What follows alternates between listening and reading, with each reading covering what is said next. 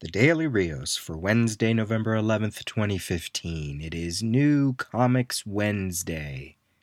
We start things off with the amazing, fantastic, incredible, A Marvelous Memoir by Stan Lee. It's an illustrated graphic memoir where Stan Lee shares his iconic legacy and the story of how modern comics came to be. He has been the leading creative force behind Marvel Comics and put the human in superhuman. And this is all helped by writer Peter David and Colleen Doran. Come on, you know people are going to read this just to see what the man has to say. And this is from Touchstone, and this is $30.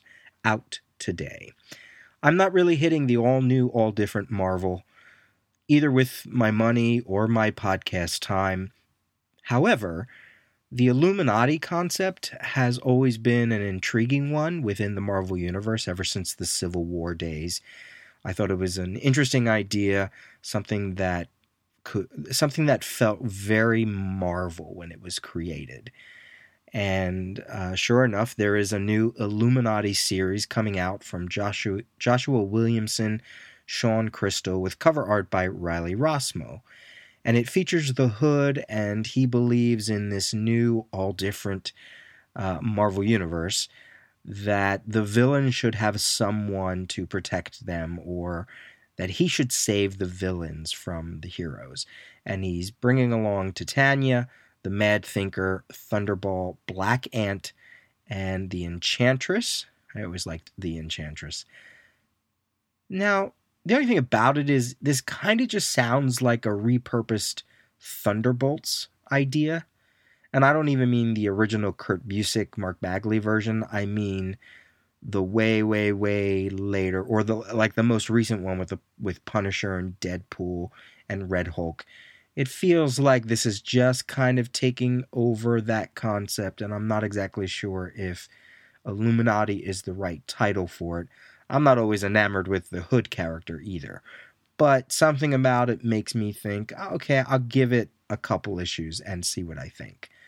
From Accent UK, we have the Troll one-shot, and this is by Danish artist and storyteller Martin Flink, who also wrote Man of Glass, who was a CGS listener from way back, and we met him at MoCA, and he had all this work coming out. So I always felt I owed it to him to check it out. And I really dug Man of Glass, and now he has a new one-shot for only $5 called The Troll. And it's all about a boy who's walking through the woods, and he meets a troll, and it's all about the exploration of imagination and relationships. So that sounds really cool.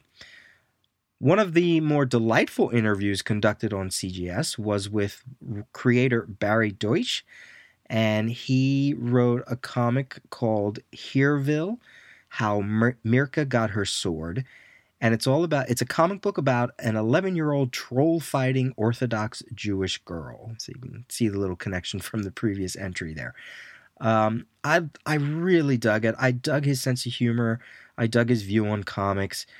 He has really great cartooning skills, very humorous. I love his lettering, and I dug the book when I read it.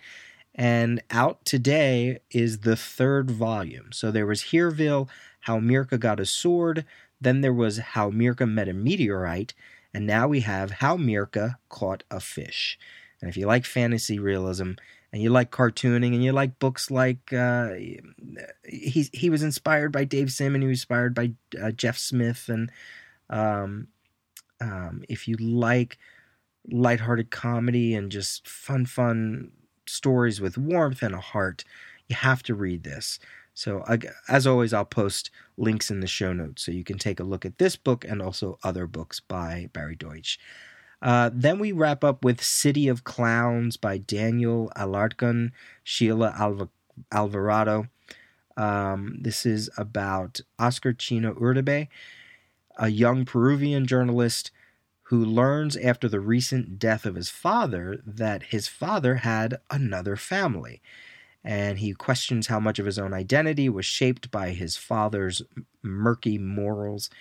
And then he also begins to chronicle the life of street clowns, sad characters who populate the corrupt city streets of Lima.